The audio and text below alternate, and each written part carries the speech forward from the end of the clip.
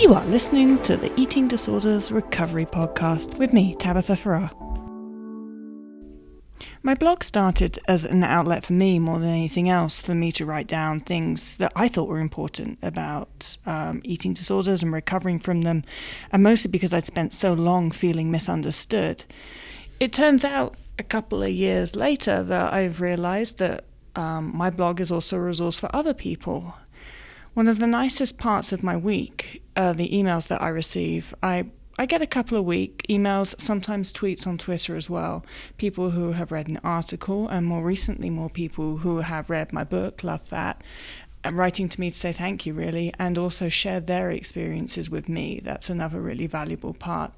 In a way, the interactions that I've had with people who have found me via my blog have turned into the things that I put into my blog as I write about their stories and how their own experiences correlate or not with my own.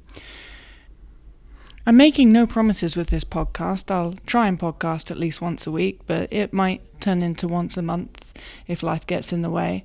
It's just an extra outlet, and I do hope that you'll join me, subscribe, and then if you want to be involved, if you'd like to be a guest on the show, or if you've got ideas for I should talk to, who I should interview, then you can contact me via my website or via my Twitter handle.